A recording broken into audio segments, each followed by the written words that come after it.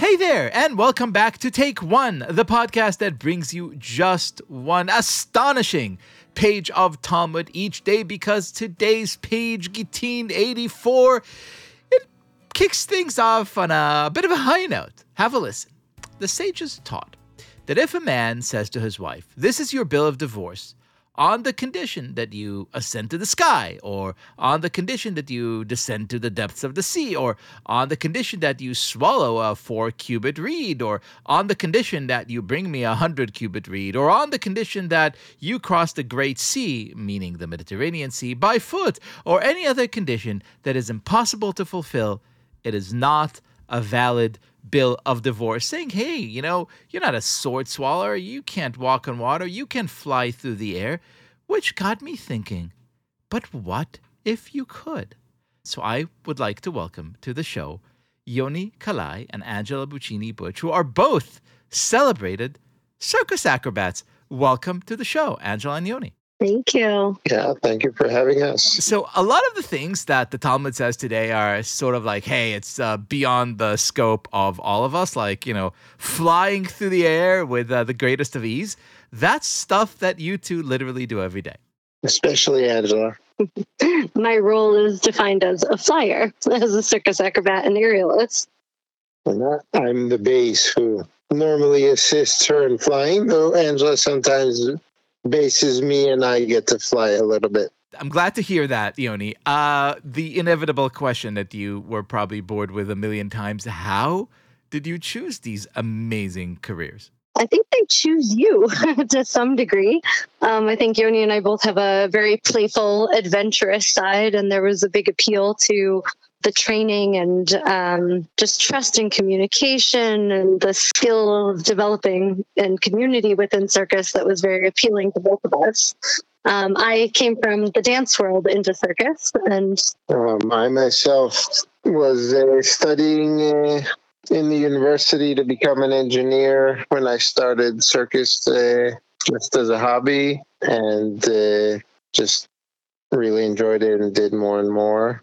Yeah. The age-old path of, from engineer to circus acrobat. I mean, if I had a dime for every time I heard this. Angela, you said something super interesting. You mentioned, unprompted, the sort of great trust and communication, which is interesting because the rabbis in the Talmud page today use this kind of language of like, well, here's a husband saying to his wife, well, you could only have the bill of divorce if you could do all these incredible things, basically using these impossibilities as a way to break down communication. And here you are saying, actually, acrobats need a lot of communication. Tell me about it. How does that work? yeah, absolutely, especially in partner acrobatics, which is something that Yoni and I specialize in together. You have to really rely on each other, and you're literally putting your lives in each other's hands. So there's unspoken communication that happens throughout performances and training, as well as verbal communication as well. And the base's job is to give the flyer the reason to trust them, and the flyer's job is to give that trust and commit to their portion of the job to make it easier on the base. So it's a lot of trust, a lot of communication, and a lot of hard work. And do you ever go home after a show and be like, you were like a quarter of a second late. Don't do that again. Is it like, does the acrobatics continue into the non-circus environment? It can, but we have a steadfast rule that we never train if we're upset with one another. We have to be at a very good place. I feel like a lot of times it's kind of opposite, where we're like, wow, thank you really saved that move. Or, hey, what went wrong during this? And then we talk about it and we learn from it. And it's kind of a beautiful thing, because the more and more you do the vocabulary with one person, you start to really understand when something's going wrong. And there's this nonverbal physical communication that happens where we kind of just are able to catch and save each other. Yeah, in the acro world, you see all kinds of people who train, and you sometimes work a little bit with others, not with your main partner necessarily. And you see the people who tend to mostly blame the others versus the people who take ownership and responsibility. And we tend to gravitate towards the people who are willing to take ownership.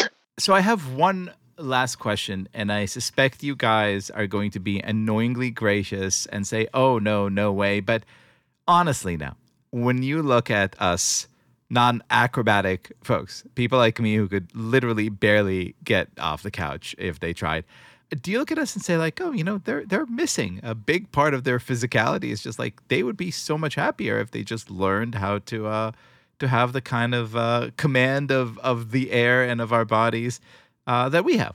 No, I don't think that's how we feel. I think we do feel that society, though, doesn't give everybody permission to play. And I think that people don't realize what they're capable of. The beautiful thing about circus arts is there's so many different forms within circus. There's juggling, acrobatics, aerial, different balancing skills, and everybody is really inclined towards a different thing. I couldn't juggle if my life depended on it. My left hand doesn't know what to do, but I'm willing to let someone throw me up in the air. So there's really something in this physicality and mental exercise of it as well that does suit everybody. And I think society doesn't give people permission to play and try. And when you're given a little bit of that permission, we just find people find a lot of joy. So, Hallelujah. I'll add that when I started kind of doing more circus, one of the main things that I liked was working with people who don't have experience, who like think that they can't do anything, and showing them how they can do a lot more than they expect. Yeah, as a duo, we teach beginners a lot, and something we always say is we love watching people's minds change of what's possible for them. Yoni and Angela, what a treat to have you both on the show. Thank you so much for being our guests. Thank you for having us. You.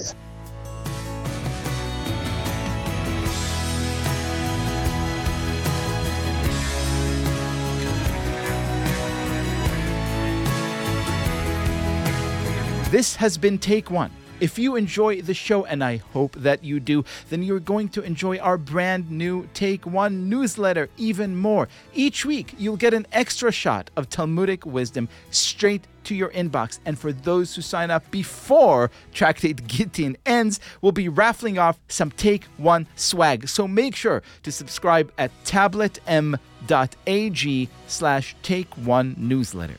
As always, please go rate and review Take One on Apple Podcasts or whatever platform you use to listen to podcasts. And you could get your Take One t-shirts, mugs, and other amazing form of swag at tabletstudios.com. Each week, we will be releasing new episodes Monday through Friday, covering the entire weekly portion of Daf Yomi. Take One is a Tablet Studios production. The show is hosted by me, Leah Leibowitz, and is produced and edited by Daron Ruskay, Quinn Waller, and Ellie Blyer. Our team also includes Stephanie Butnick, Josh Cross, Robert Scaramuccia, Courtney Hazlett, and Tanya Singer. For more information, go to tabletmag.com/takeone or email us at takeone@tabletmag.com. You could find us on Twitter at TakeOneDafYomi or join our Facebook group by searching for Take One Podcast. I hope we have made your day a little more Talmudic.